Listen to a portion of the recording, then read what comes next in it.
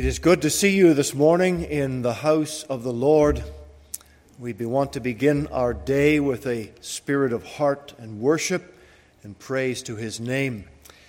In the Old Testament, when God gave to Moses the instruction for Aaron, his brother, the high priest, and the garments that he was to wear, they were to be made with precise detail. And on the head covering, the mitre, there were words that said, "Holiness to the Lord."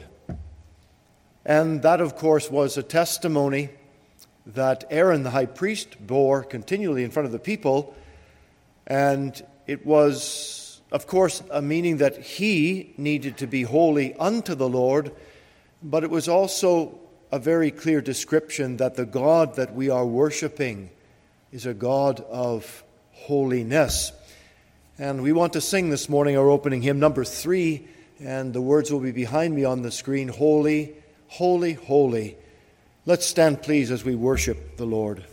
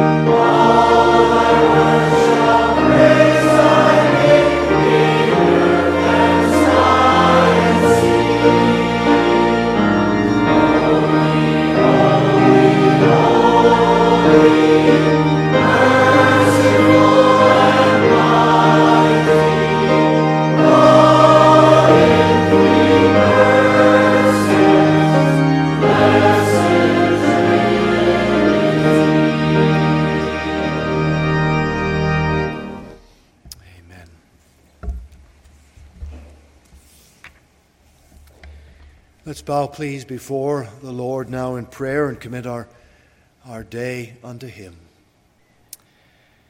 Our eternal God and our loving Father, as we have been lifting our hearts in praise and in worship through the words of this song, this hymn, that so captures the theme of the Word of the living God. And dear Father, as we, as mortal beings, human, sinful creatures, and yet, Lord, grace has been given to us to be able to utter these words with all sincerity, with all of our being. We acknowledge, Lord, the absolute perfection and holiness of the God with whom we have to do. And it's so far beyond our comprehension. And yet, Lord, we know this, that through the sacrifice of our Lord Jesus, we have received full atonement, full covering. There is no longer any condemnation against us, for we have been forgiven our sin. And dear Father, we now are able to be welcomed into your holy presence because of the blood of our Lord who shed his lifeblood for us. Dear Father, help us, we ask, as we commit our day, we commit our time of worship, we commit all of the details and meetings of this incoming week to your gracious hand. Lord, go before us. May this day be a high day of blessing. And as we pray that prayer, we mean, Lord, that we will all be conscious of the Spirit moving in our hearts, revealing from the Word our Lord Jesus, conforming us more clearly to his holy character and nature, that we would be made like him, Father. That is your will, we know it, and therefore we are praying according to your divine will and purpose. We're looking to see the answers to these prayers, this specific one in our own lives.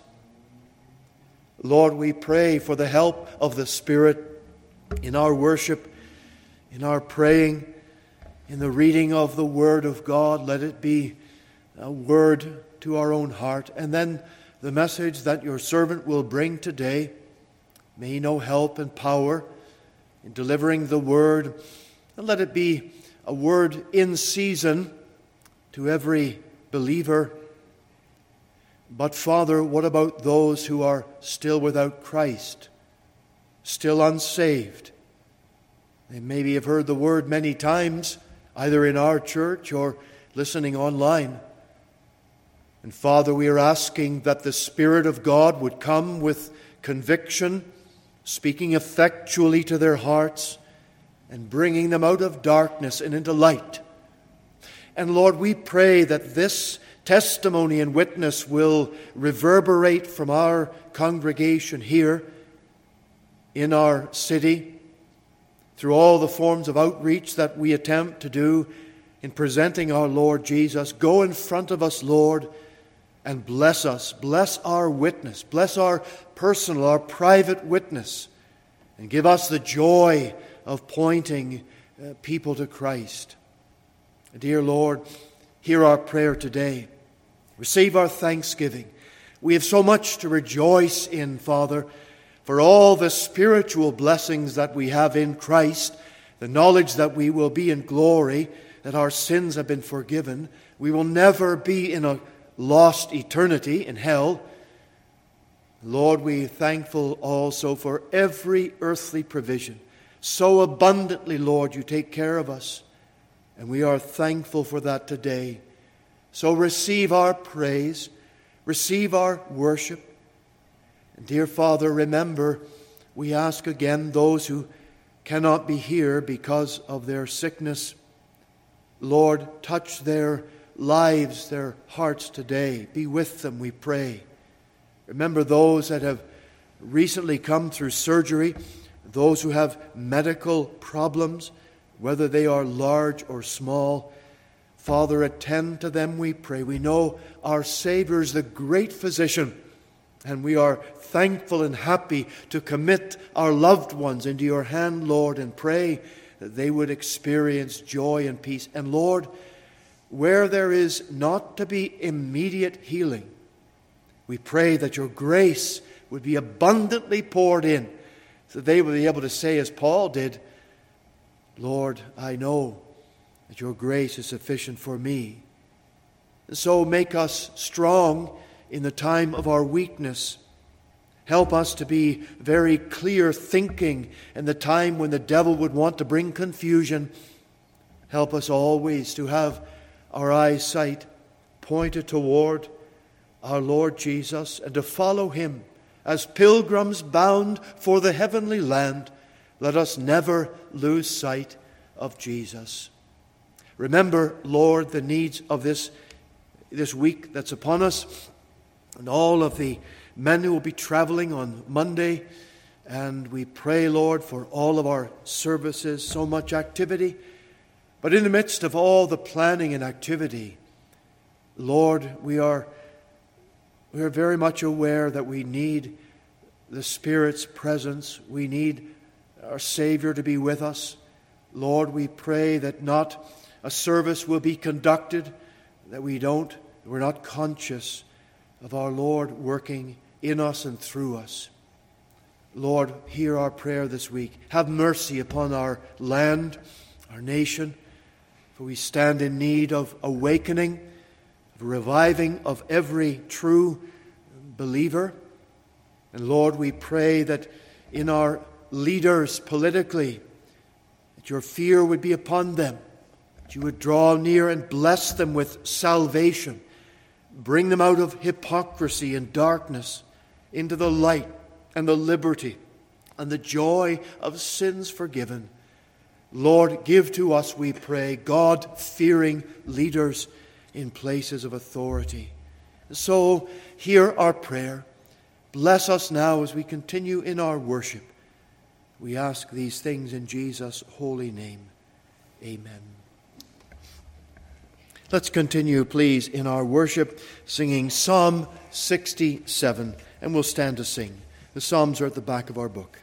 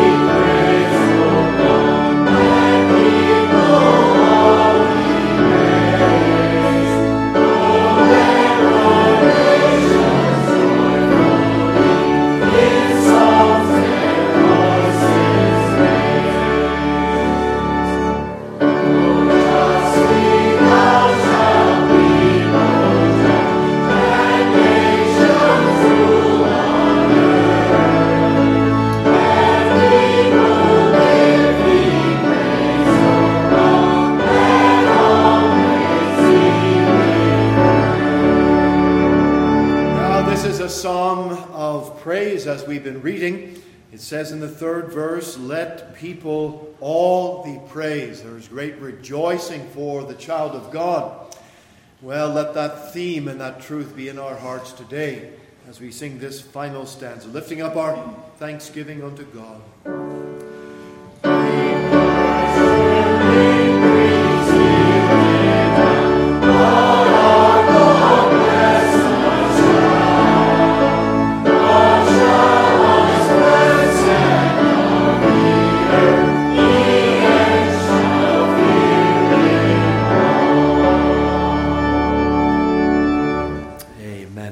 Seated.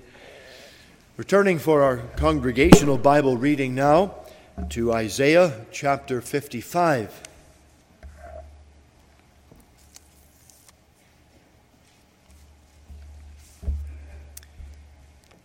Isaiah's prophecy, chapter 55, beginning at the first verse, and it starts off with that little word, ho.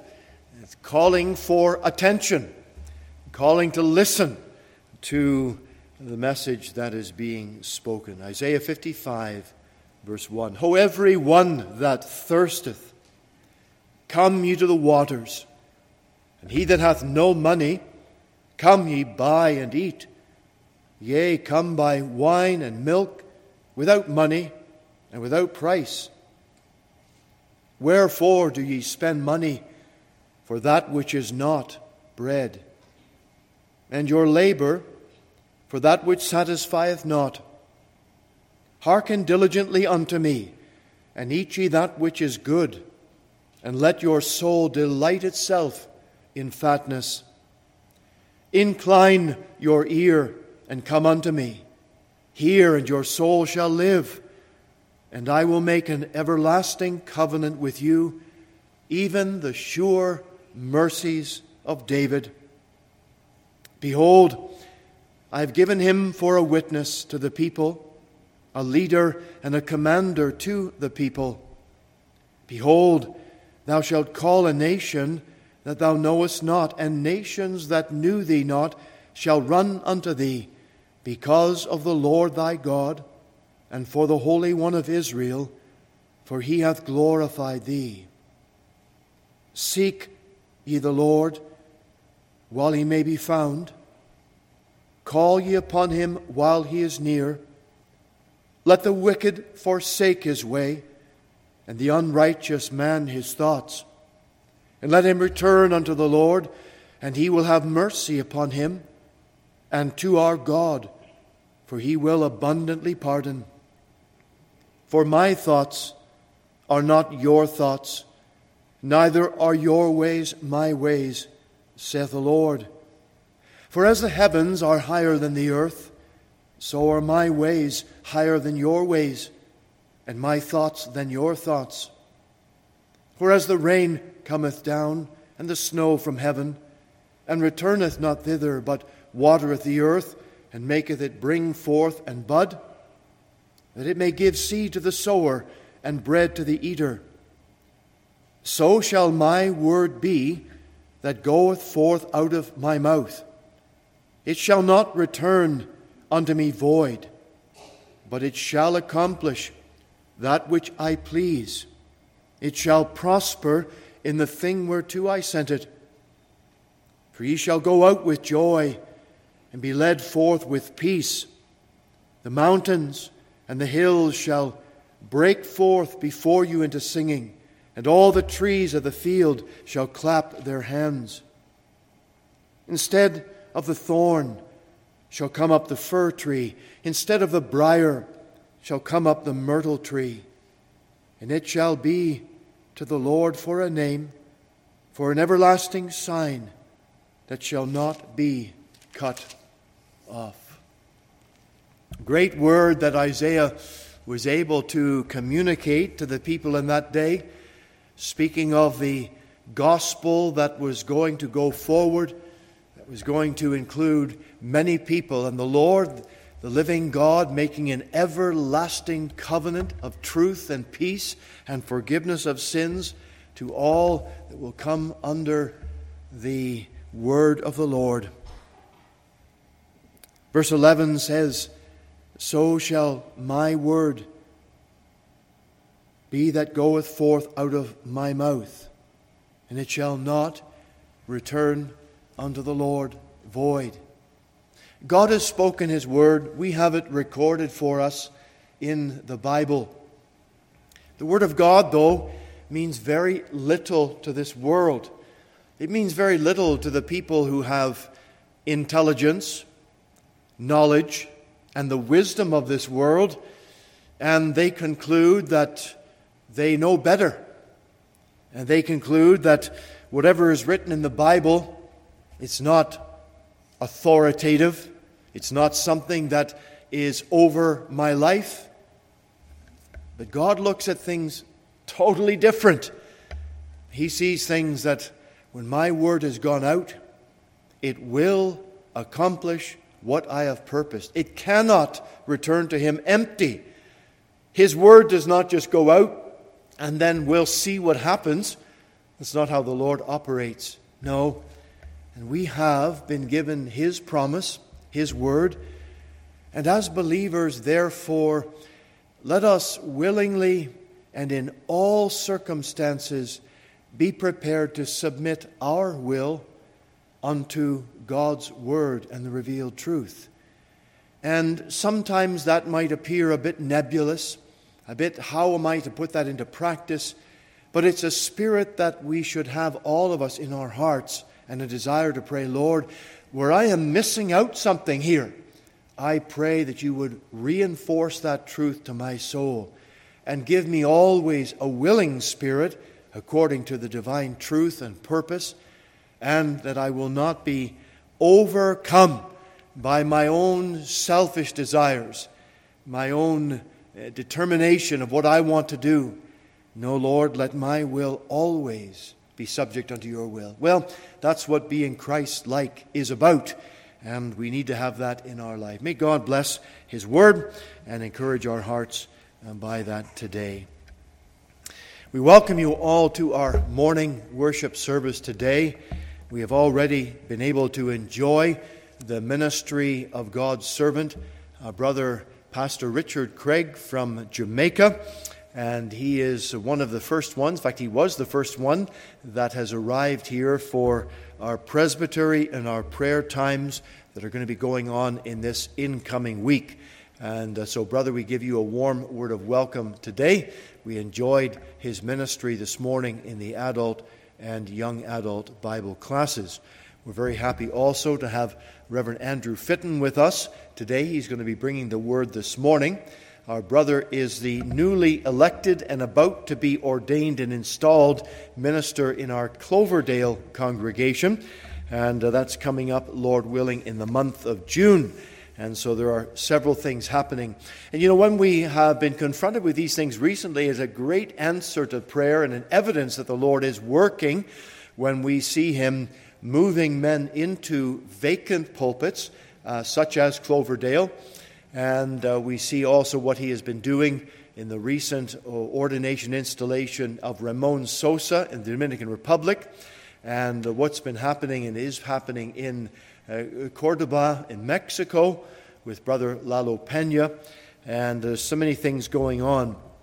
We're looking forward to our service tonight, and Brother Pastor Lalo Pena will be bringing a presentation on his work in Mexico, and then bringing a word this evening. And so we have a few things going on that are very, very encouraging. So we want to welcome you all, both in person and viewing our service online today. You're very, very welcome in the name of our Lord Jesus Christ. You will see that we have the communion table set before us, and at the conclusion of this service now, today we'll be having in the morning a meeting around the Lord's table. It is for those who have been born again of God's Spirit. If you know that you're a child of Jesus Christ, you know you're of the Lord, then you're welcome to have the Lord's table and join with us. And you don't have to be a member of this congregation, but you do have to be a member. Our brother was speaking this morning about the difference between the visible and the invisible church. Well, if you're part of the body of Christ, you are the invisible church, and you're welcome to fellowship with us around the table today.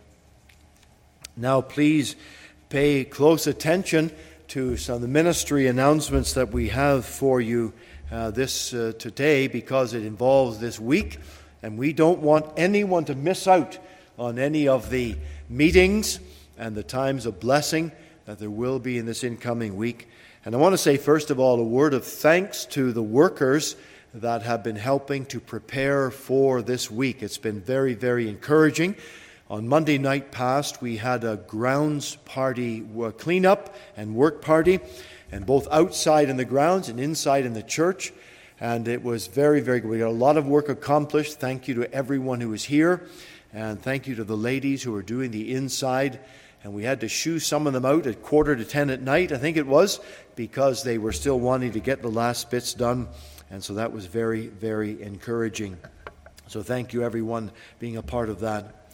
5:50 today, we have our pre-service prayer time, and that will be in the fellowship room, which is just outside here to your right in the hallway.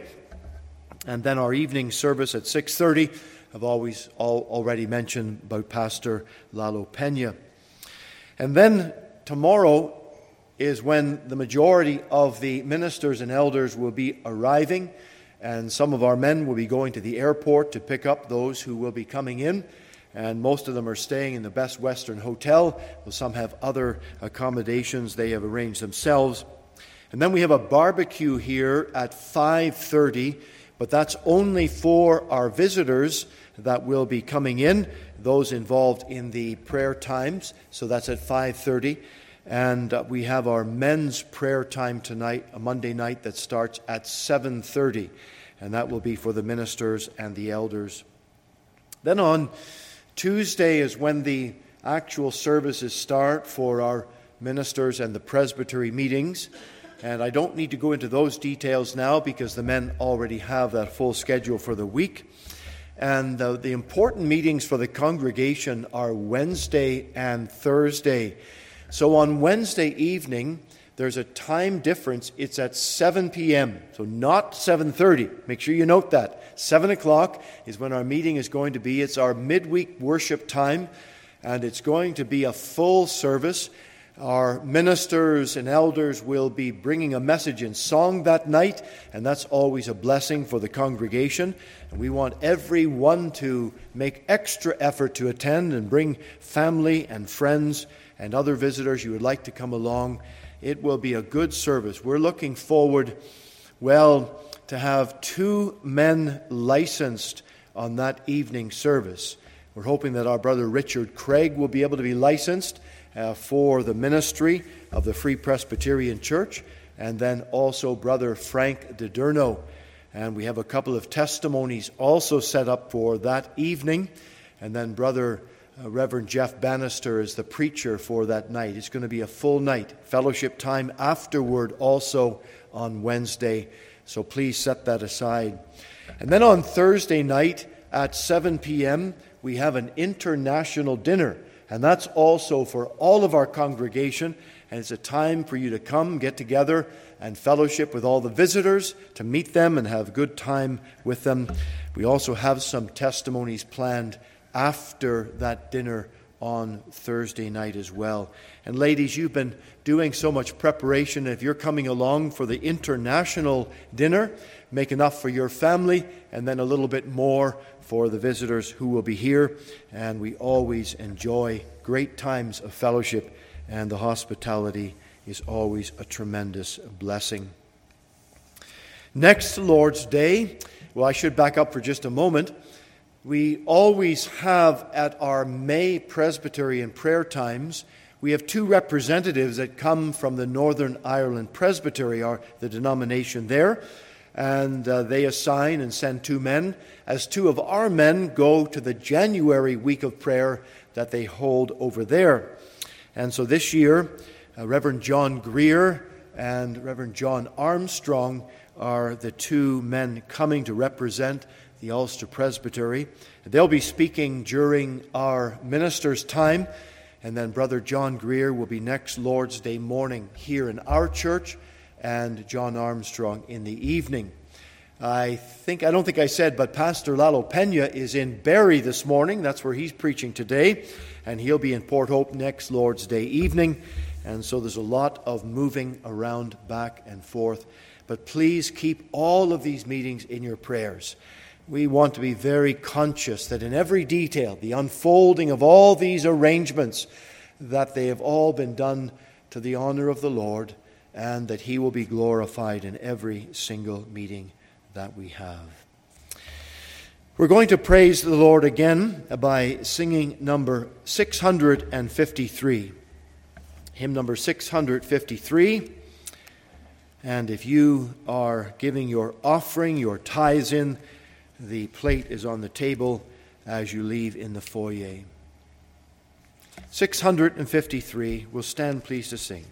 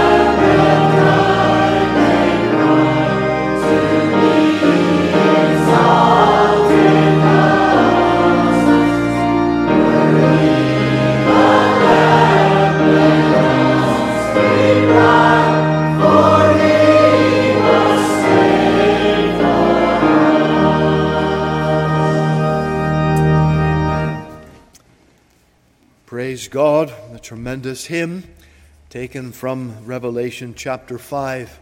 And it's great to sing the Word of God and to sing the themes of Scripture as the Word of the Lord, and the hymns that we have and the Psalms are full of the praises of our King. Great joy to welcome to our pulpit today Reverend Andrew Fitton. The first time he has been in our church, and first time he's been in the city of Toronto, and we're very happy that our brother is here with us for this week and here to bring the word today.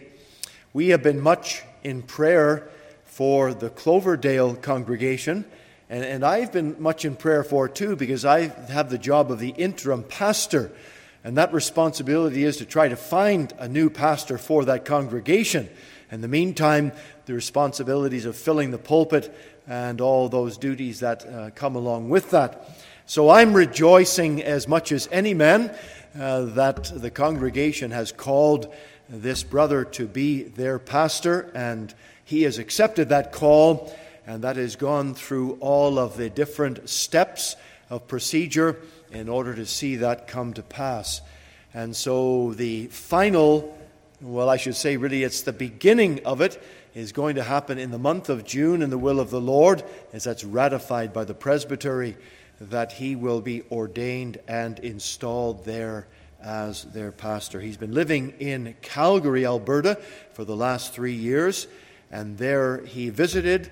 He met a young lady that became his wife, and so they are married now and made plans already moving toward Cloverdale, British Columbia, to take up the work of God there. So, brother, we're very happy that you're with us today. The Lord bless you as you bring the word, Lord, today.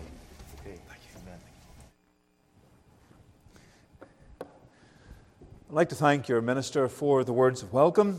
It's good to be with you here today, and it's a privilege to be among you. I remember hearing about the congregation here and the opening of your building.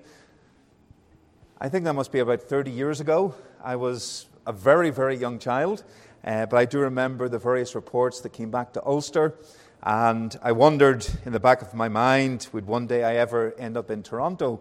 And I thought, well, that's not going to happen because I'm scared of flying and I'm never going to set foot in a plane. And it was about, I think, 10 years after that I made my first journey by plane. And now I don't know how many thousand air miles I've clocked up since then. But it's good to be with you. I do thank you for your prayers concerning the call to the church in Cloverdale. We rejoice in the Lord's leading and in the Lord's blessing, and we look forward in the month of June of coming among the people there and being their pastor. So do pray for us and pray the Lord would bless in that regard. And we're looking forward to this week as well of fellowshipping amongst you and the various brethren who will come as well. A couple of days ago there in Alberta there was Mr. Stephen Crawford, one of our Ulster licentiates. He came across. He's preaching in Cloverdale. He came across to Alberta. He preached at the prayer meeting in Calgary, and he wanted to see a few sites. So I took him to Lake Louise.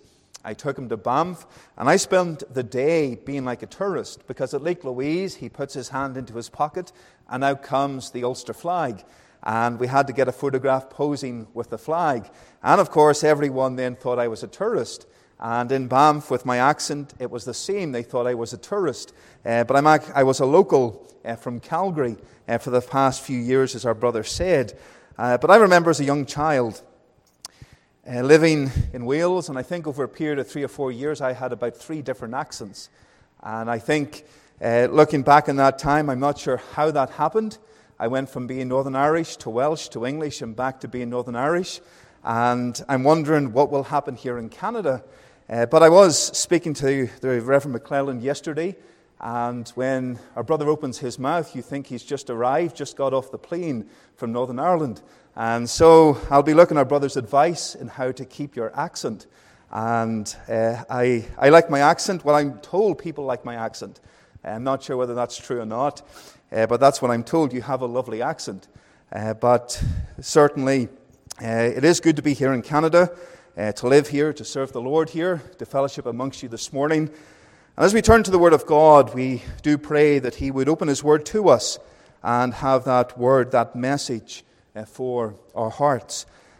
And we're turning to the prophecy of Haggai, Haggai chapter 1, that little book that is found at almost the very end of the Old Testament.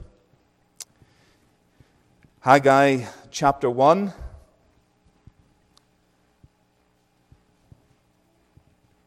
And we'll take a moment this morning to read this chapter. For what we want to say this morning, it is good to consider this chapter. Haggai chapter 1, the verse 1, let us hear the word of God. In the 2nd year of Darius the king, in the 6th month, in the 1st day of the month, came the word of the Lord by Haggai the prophet unto Zerubbabel, the son of Shealtiel, governor of Judah, and to Joshua the son of Josedech, the high priest, saying, Thus speaketh the Lord of hosts, saying, This people say, the time is not come, the time that the Lord's house should be built. Then came the word of the Lord by Haggai the prophet, saying, Is it time for you, O ye, to dwell in your sealed houses, and this house lie waste? And now therefore, thus saith the Lord of hosts, Consider your ways. Ye have sown much, and bring in little. Ye eat, but ye have not enough. Ye drink, but ye are not filled with drink. Ye clothe you, but there is none warm. And he that earneth wages to put it into a bag with holes. Thus saith the Lord of hosts, Consider your ways. Go up to the mountain and bring wood, and build the house, and I will take pleasure in it, and I will be glorified, saith the Lord. He looked for much, and lo, it came to little. And when ye brought it home, I did blow upon it. Why, saith the Lord of hosts? Because of mine house that is waste, and ye run every man unto his own house. Therefore the heaven over you is stayed from dew, and the earth is stayed from her fruit. And I called for a drought upon the land, and upon the mountains, and upon the corn, and upon the new wine, and upon the oil, and upon that which the ground bringeth forth, and upon men, and upon cattle, and upon all the labor of the hands. Then Zerubbabel, the son of Shealtiel, and Joshua, the son of Josedech, the high priest, with all the remnant of the people, obeyed the voice of the Lord their God, and the words of Haggai the prophet, as the Lord their God had sent him, and the people did fear before the Lord. Then spake Haggai, the Lord's messenger, in the Lord's message unto the people, saying, I am with you, saith the Lord. The Lord stirred up the spirit of Zerubbabel, the son of Shealtiel, governor of Judah, and the spirit of Joshua, the son of Josedech, the high priest, and the spirit of all the remnant of the people. And they came and did work in the house of the Lord of hosts, their God, in the 24th day of the 6th month, in the 2nd year of Darius the king. Amen. And may the Lord bless the reading of His Word this morning. And as we come to the Lord's Word, I attended our Presbytery prayer meeting on Zoom this past week, and the message that was brought there brought my attention to these events and to Haggai. There was a connection in the time period and in the message. And then our brother spoke this morning on reasons to come to church on the Lord's Day. In other words, we could say he spoke about the importance of making church your priority. And the Reverend Saunders said about priorities when he closed that meeting. And they were all laying the foundation for what we want to consider this morning in God's will. And that is verse 5. Of course, the whole chapter is involved here in the context. But verse 5 says, Now therefore thus saith the Lord of hosts, consider your ways. Let us unite together in prayer, and let us seek the Lord as we come to consider His precious word this morning. Let us pray. Our Father in heaven, we do rejoice in Thy word today. We rejoice in what we have already heard this morning. We rejoice we can also praise Thy name. We rejoice we can be found in Thy house. And Father, what a privilege it is to be here, to fellowship with Thy people, to open Thy word, to have that blessed fellowship with Thee. And, O God, we cry to Thee today that as we come now to the preaching of Thy word, we need Thy help and we need Thy power. Father, we realize that the flesh is insufficient for these things. And we pray for Thy Spirit to come, to take Thy word, to apply Thy word, not merely to our minds, but into the very depths of our hearts. And may Christ be glorified. And Father, we pray that as we consider these things, we see the sin of the people here in this chapter. But Father, we pray that Thou would be pleased to turn our minds to the Savior, to focus us upon Christ, the one who delivers from sin, but the one to whom we serve, the one whom we live for. Father, we pray that the Lord Jesus Christ would be preeminent in each of our lives. And as we come to the Lord's table, we do remember what the apostle said to the church at Corinth. Examine yourselves. And Father, may we examine ourselves today in light of Thy word, so that we can come and rejoice at the table of the Lord, that Christ is our Savior, that Christ is our King, that Christ and His word has that top priority within each of our lives. Father, apply Thy word to our various needs, we pray. Speak to those outside of Christ. Speak to those, Father, who know and love Thee, those whose hearts are cold. Warm them again through the power of Thy word. We pray for Jesus' sake. Amen. Amen. John Bunyan's 1678 Christian classic, The Pilgrim's Progress, tells the story of Christian as he travels to the celestial city. It is written as an allegory of the Christian on their pilgrimage to heaven. And throughout this journey, we come across many characters that reflect the various aspects of our spiritual walk in life. One of those characters is called pliable. Pliable means easily influenced. And in Christian's journey, pliable is moved by Christian's description of heaven. He travels with him just for a short distance.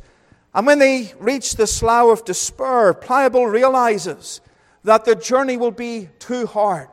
It will be too difficult.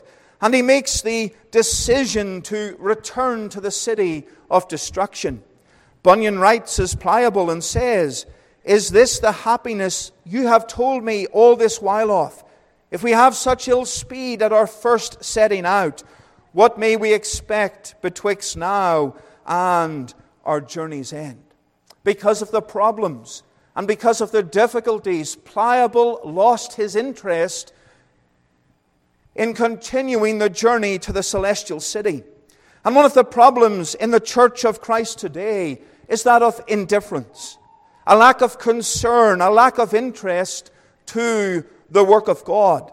It is not a new issue, but rather it can be traced throughout church history. And we see something of it here in Haggai chapter 1. There is indifference here to the work of God and the focusing of attention and time on other matters rather than spending that time in the Lord's work, or rather, perhaps more specifically, spending time on other things at the expense of God's work. There are things in life we must do. We must work. We must go to our employment. We must care for our families. But there are many things we do in life that perhaps take away our focus from Christ and from His work. And here in Haggai chapter 1, the priorities of Israel were not what they should have been. When we consider the historical narrative here, and we could spend all morning detailing the historical narrative, but let me be as brief as possible. In 2 Chronicles chapter 36, the people had mocked and abused the prophets of the Lord who brought a warning from God to the nation of Judah. And as a result of this, King Nebuchadnezzar conquered Jerusalem. The house of God was left desolate, and many people were taken into captivity in Babylon. At the commencement of the book of Ezra, we find that there were those who went back into Jerusalem to rebuild the temple of the Lord. And the book of Ezra details this building work. But when we come to chapter 4, there is a continuing attack on that work, and eventually the work stopped. And coming into Haggai, Haggai appears 20 years after that building work stopped. God said, build the temple. They engaged in that until the opposition got too hard, and then for 20 years nothing happened but their own priorities. And now Haggai comes upon the scene, and he warns and he challenges and he says, consider your ways. You were to build this house, this temple. Consider your ways. Consider your ways. And this morning I want us to consider this. As the Lord's people, we are to consider our ways. And in the context of examining our priority in life. Examining our priority in life. Oh, how we have priorities in life. A priority of work. A priority of education. A priority of family. And those are important priorities. The priority of our role and our work within the Church of Christ.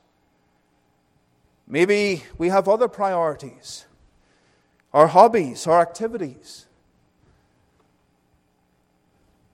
The support of our hockey team or sports or whatever it may be, that may be a priority. Something that creeps in and comes first very often. And all these things, they can have their time within our lives, but we must prioritize. We must prioritize. If I said to you this morning, well, last night, when I had time to look over my message, I sat around and did nothing. I read a novel. I just sat there on my phone texting, and this morning I woke up 2 minutes before breakfast, had breakfast, got dressed, came out to the house of God. The first time I looked at my sermon was 5 minutes ago. You'll wonder what was going on. Did he not look over it? Did he not pray over it? Did he not spend time making sure he knew what the Word of God was? Well, yes, because it is a priority. Priorities had to be set out, and there is the priority of the Word of God that came first and foremost. And the same is true within our lives. The priority of attending God's house, the priority of coming and hearing the Word of God, the priority of putting Him first above all things and obeying Him. There's a priority. You would certainly question my authorities if I only opened my sermon 5 minutes ago instead of looking it over this morning, etc. But how often do we not put God first? How often are we like these people in this chapter, and other things take the preeminence over the Lord because the Lord's work is difficult, or the Lord's work in this case was forbidden, and therefore our priorities, our desires come first. Examining our priority in life. And I want you to see, first of all, that we must repent from our personal sin. We must repent from our personal sin. If we are to set our priorities aright, we are to repent from our personal sin. We must realize past sins, that we have sinned before the God of heaven. And dear believer, when we think of sin, we are to examine ourselves. We are to look at ourselves in light of the Word of God. That is what Paul said to the church at Corinth when he spoke about the Lord's table. He said, examine yourselves. As you come to the table of the Lord, look at your life. Not look at the lives of others, but look at yourself. And look at yourself in light of God's Word. Is there sin within your life? Are there things within your life that hinder your relationship with God? And that is a difficult question for us to answer. We can see the sin in others, but it's harder to consider that sin ourselves. It is painful. It is painful. And Haggai comes and he brings this message, verse 4, is it time for you, O ye, to dwell in your sealed houses, and this house lie waste? They had looked after themselves, but God's house was desolate. And I want you to notice that word sealed in verse 4. That word in the Hebrew refers to a covering or a roof. Their houses had roofs, we could say. Their houses here, it signifies their houses were finished. That work was complete. Now, when you build a house, you don't start with the roof. You start with the foundations.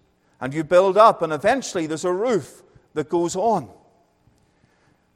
And so the Word of God is telling us here that these houses were finished. In this space of 20 years, where God's house lay desolate, the people concentrated on themselves. Now, it is not wrong to build a house. It is not wrong to live in a house, of course. But that was their priority here. Instead of God's house and putting God first, they looked after themselves. And God's house lay waste. It was dry, it was desolate, it was parched, it was ruined. The command from God was to finish His house because it was fundamental to His worship. I want you to see that there was a neglect here in obeying God's command to labor. There was a neglect here in obeying God's command to labor. Their duty and responsibility before God was to labor in the building of the temple. And the Lord brought them out of Babylon for that very purpose. We would see that in the book of Ezra. But if you turn back to Ezra chapter 4, Ezra chapter 4,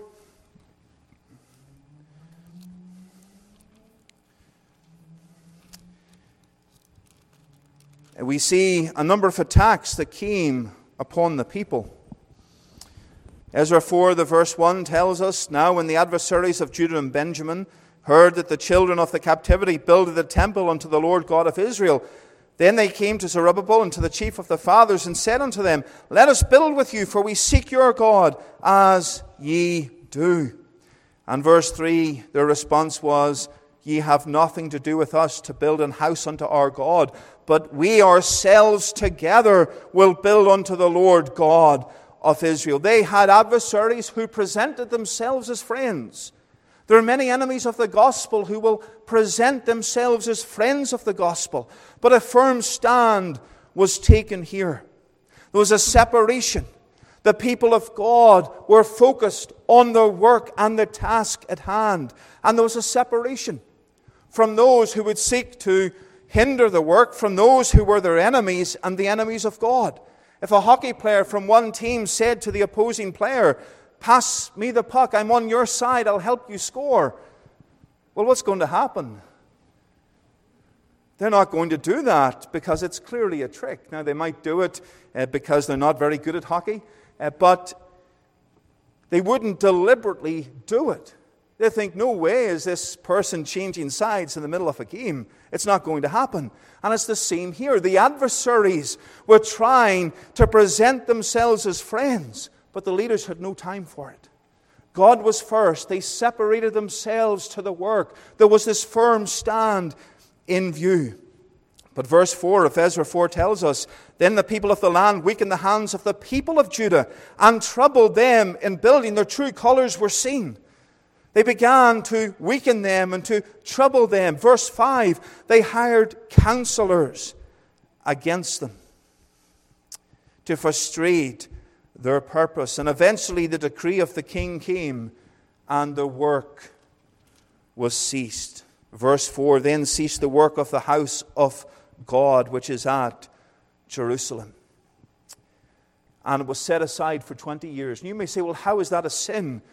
Because they were forced to do this. Eventually the decree of the king came to cease the work. It's a sin because they failed to oppose the king's decree. They failed to honor and obey God. They showed the true nature of their heart. They showed indifference. There was no interest in continuing this work despite the opposition. Trusting God. In Acts chapter 4, we read of Peter and John being commanded not to preach or teach in the name of Christ at all. And what did they do? They went back to the church. And did they say, well, we can't preach anymore? No. They went and they prayed for boldness. Not that these people would be removed, but they prayed that God would continue to give them confidence to do that very thing that God had commanded, to preach the gospel to every creature. Here in Haggai chapter 1, they did not do that. They ceased the work and they looked to their own priorities. The Savior said in John 16, These things I have spoken unto you, that in me ye might have peace. In the world ye have tribulation, but be of good cheer. I have overcome the world. And dear believer, how encouraging that is to us. We face opposition. There's opposition in our Christian lives and opposition to the work of God. The devil is busy. Perhaps you are struggling to serve the Lord, struggling to obey the Lord, struggling in a sinful world, in a sinful workplace, in a sinful school perhaps, wherever God has placed you. Struggling to live for God as the world hassles you and hinders you. Keep your eyes upon the Savior. Why? Because He said Himself, I have overcome the world. I have overcome the world. The world will not have victory over us. We see here, secondly, there's a rejection of God's mandate for worship. A rejection of God's mandate for worship. There are many texts we could go to look at these things. I'll try to be brief. But simply, it was their duty to worship God. And as part of that duty, the temple was to be rebuilt for that worship. It was the center of Old Testament worship.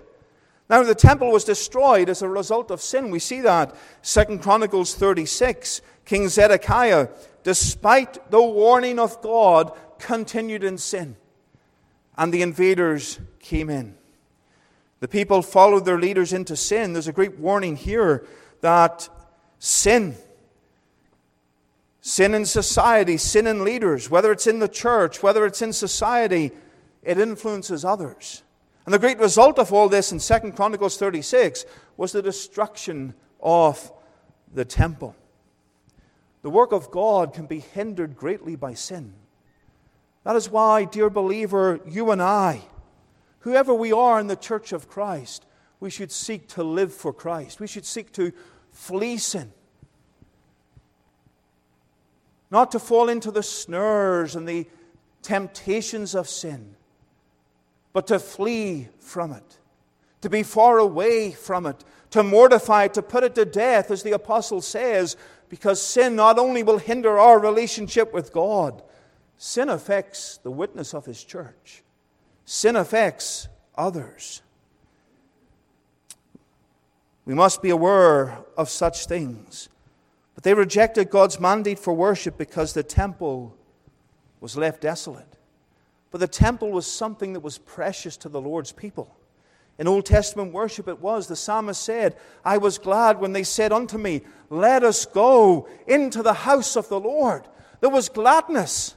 There was joy coming and meeting with the Lord. And our brother touched on these things this morning.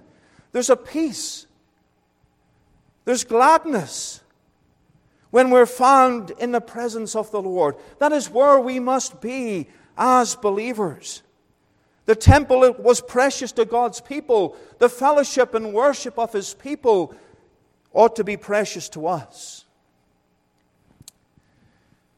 Matthew Henry said we ought to worship God in our own houses, but that is not enough. We must go into the house of the Lord to pay our homage to Him there and not forsake the assembling of ourselves together. And what does sin do? Sin takes away the preciousness of the house of the Lord to our souls. The house of God was not as precious to these people in Haggai 1 as it ought to have been. Dear believer, is the house of God precious to you? Do you love coming and fellowshipping with the Lord's people, singing His praises? Singing His praises? I'm glad to be here this morning, not because it's a new Free Presbyterian church I've never been to before. It's great to see the work of God here and how God is blessed. But above that, it's great to be with God's people. It's great to have fellowship with you. It's great to listen to preaching. It's great to preach. It's great to worship God together and sing the hymns of Zion together as we come, because that gathering is precious. It's precious. I remember during the pandemic sitting at home listening to online services, because that's the way that things were. You missed the fellowship. There's something different about it. It was not the same. You missed the preciousness of coming together. Maybe after all of those things, we see something about the importance of that and the preciousness of being together. We took it for granted. Never spent so many Sundays in my life away from church, watching on a screen, but away from the fellowship of God's people. It never happened before, ever, in my life. And something you take for granted, you realized was so precious. So precious. But the temple was not precious here because it lay in ruin. And it had to be rebuilt as the worship of God was reinstated. But notice here as well, under this sin, there was a preeminent focus on their personal affairs. Building had taken place. And we see that. They had built their houses. Many commentators have the thought here that their houses were fine and filled with luxury. Some perhaps say that they had used the very building materials that sat there for the temple. Those materials were not being used. Some would say they used those materials. Whatever the case may be, they focused on themselves when the focus should have been on Christ. And dear believer, that is true today. And the principle of this is that our priorities are to be right. Not that we are to go and build a new church, but that our priorities are to be right.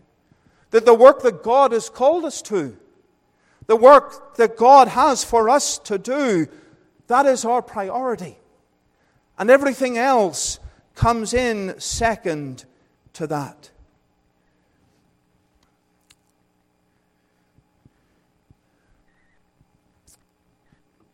There was a preeminent focus on their personal affairs. And how easy it is for these things to come between us and what God desires us to do. Are we failing to further the work of God? That's what we have in view here. This passage, as I've said, is not instructing us to go build a new church. The lesson here is to obey the command of God, to engage ourselves in His work, whatever that work may be, building a place of worship in the context. But serving God, living for Him, engaging in His work, obeying His command. That the luxuries of life, our hobbies, our activities are second place to serving the Lord. Or perhaps we could say it this way: they don't come between us and God. We can enjoy sport, we can enjoy the activities and hobbies we have in this world, if they be good, if they be righteous. But they're not to come between us and God. Oh, the sports game is on the television. It's the night of the prayer meeting. What comes first? What comes first? The work of God, praying and meeting with His people. Or watching a sports game that may be important to your team. The Lord must come first. That is the lesson we draw here. There was a readiness to make excuses to cover unwillingness. We see that here as well. Verse 2.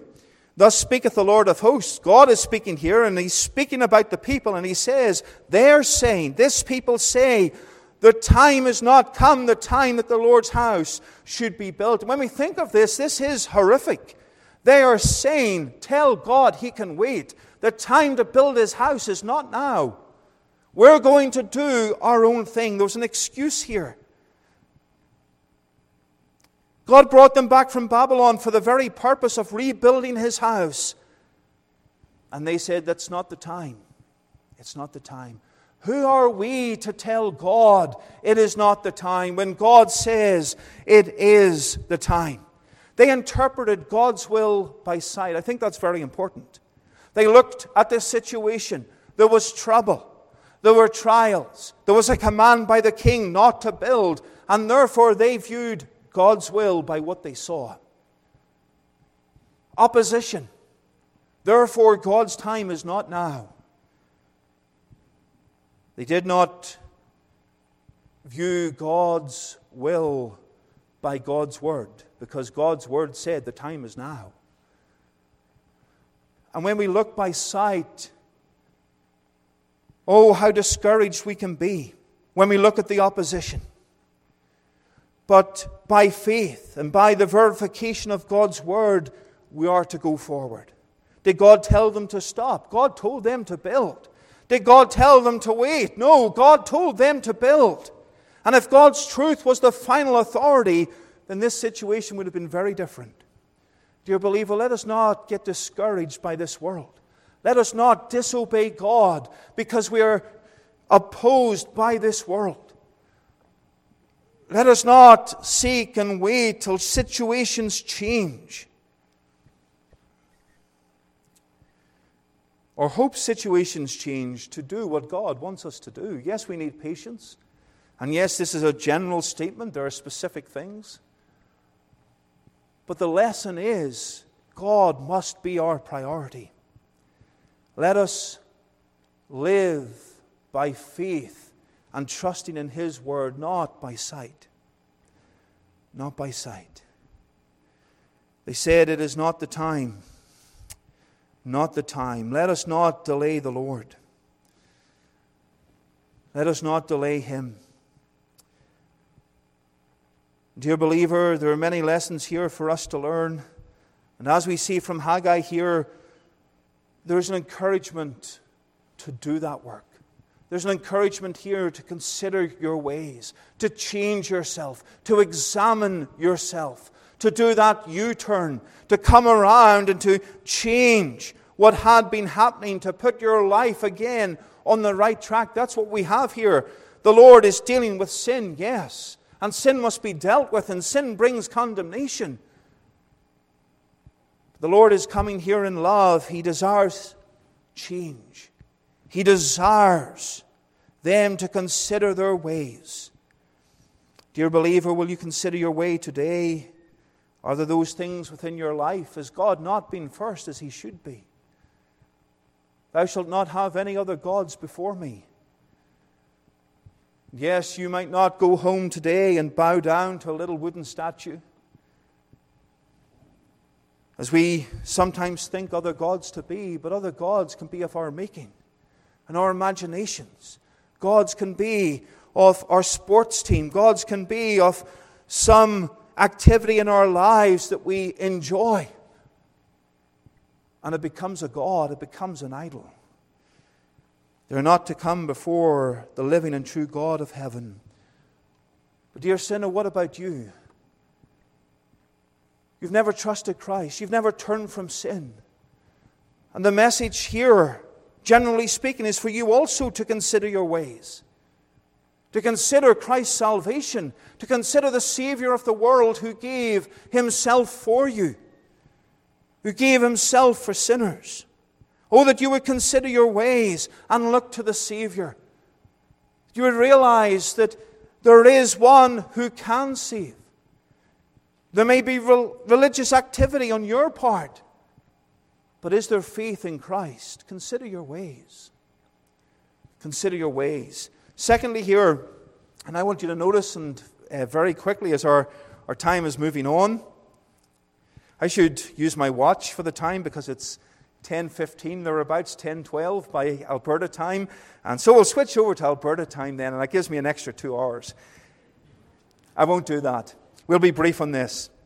We must forsake our previous desires. Secondly, at verse 4 it says, "Is it time for you, O ye, to dwell in your sealed houses, and this house lie waste?" What is to happen here? There's to be a forsaking. There were previous desires. They were to forsake what they wanted to do, and Christ was to come first. And God's word was challenging here.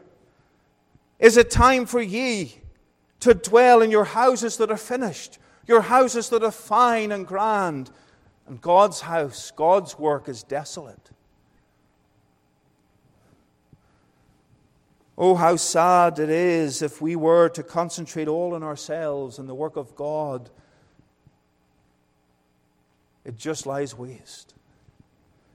Dear believer, if our priorities are not right, and God is not first, His work does not get the priority that it ought to be.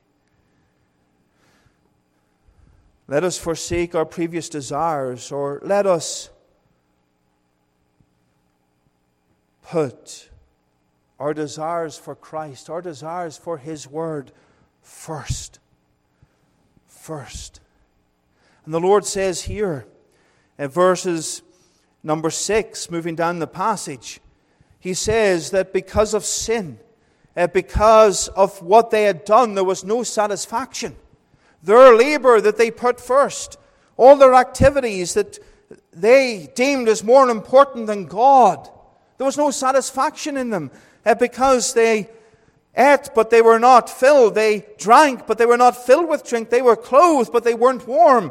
And he that earneth wages took those wages, as it were, and put it into a bag with holes. If you were given your wages from work in cash, you would make sure that it's safe, that it's not going to fall out on the street. I worked for Canada Post, and I was walking to a house, and I delivered and a few hours later I realized I had lost my wallet. It had fallen out of my pocket.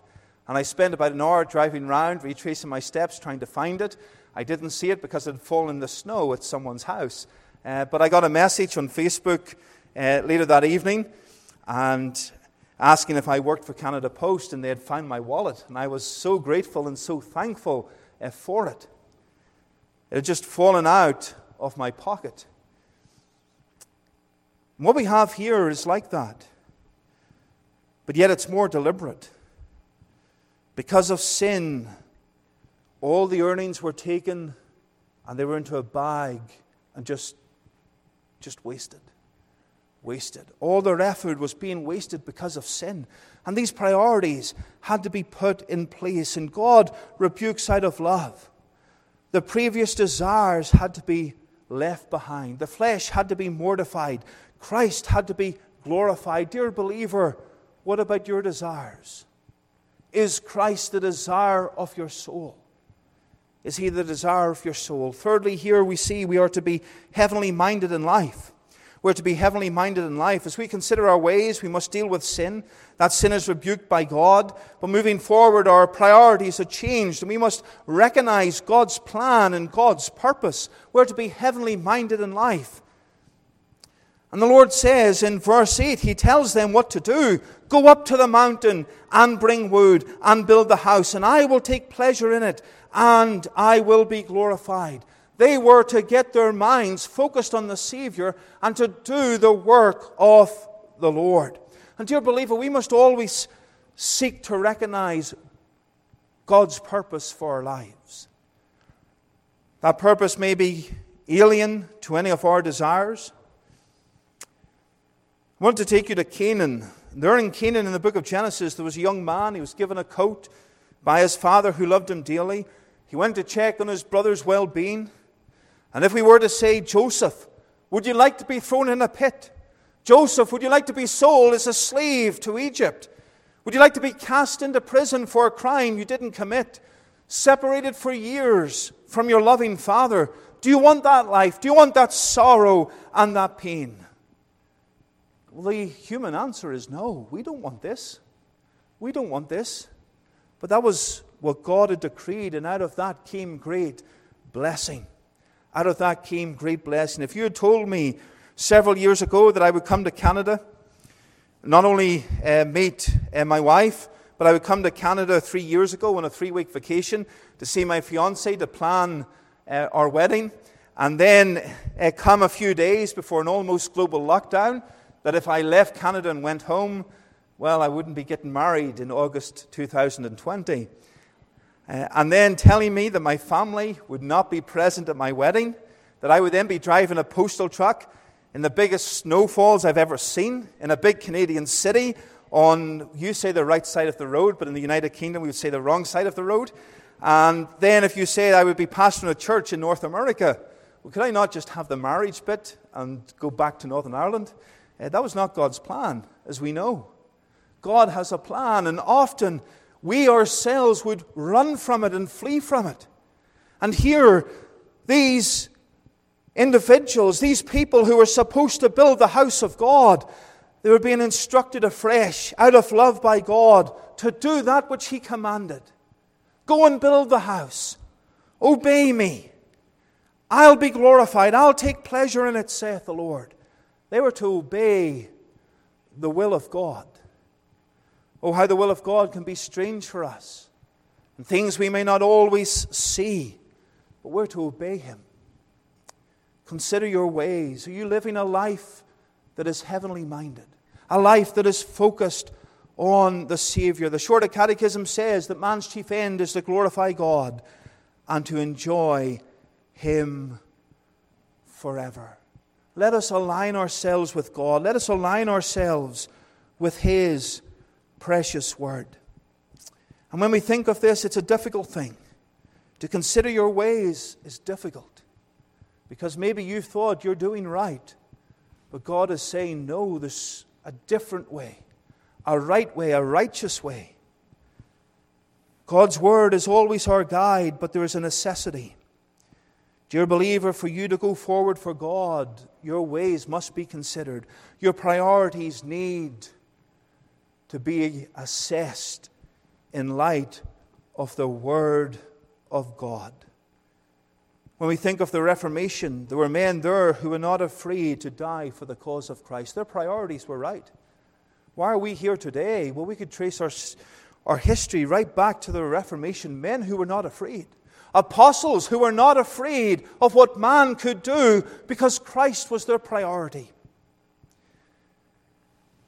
The blessing of God is seen when men put first the work of God. And what happened as we close very quickly? In conclusion, they obeyed. They obeyed. Verse 14. They had the fear of the Lord, verse 12. And they also had the blessing of the Lord. What did the Lord say? Verse 13, I am with you. There was repentance, there was change. They considered their ways, they endeavored to put it right. And what did God say? I am with you. I'm not going to forsake you. I'm not going to let you do this alone. I am with you. I am with you. Dear believer, how encouraging that is. That when we step forward for God, when we obey Him, when we serve Him, whether it's in our families, whether it's in the workplace or in the church, or God calls us to a full-time work or something more, I am with you. I am with you. Oh, how comforting that is. They had a great work to do. They had to restart a work that man had opposed. They had to build this house. It would not have the same grandeur as the Temple of Solomon, but they knew God was with them. I am with you. Let us seek to obey God, but let us seek that I am with you, knowing the presence of God. Dear believer, consider your ways in light of who God is, in light of His Word, and may we know that great, that wonderful blessing. May the Lord bless His Word this morning for His name's sake. Amen. Let us have a brief word of prayer. Our Father in heaven, we thank Thee for Thy Word. We pray that Thou would be pleased to apply it to us. May we consider our ways. May we look to the Savior. May Christ be seen within our lives as a people who know and love Him. And Father, may we know the closeness of our Savior. I am with you. Father, give us grace to always assess ourselves and examine ourselves to flee sin and to know the presence of God with us. Father, bless Thy Word. May it rest in all of our hearts. We pray for Jesus' sake. Amen.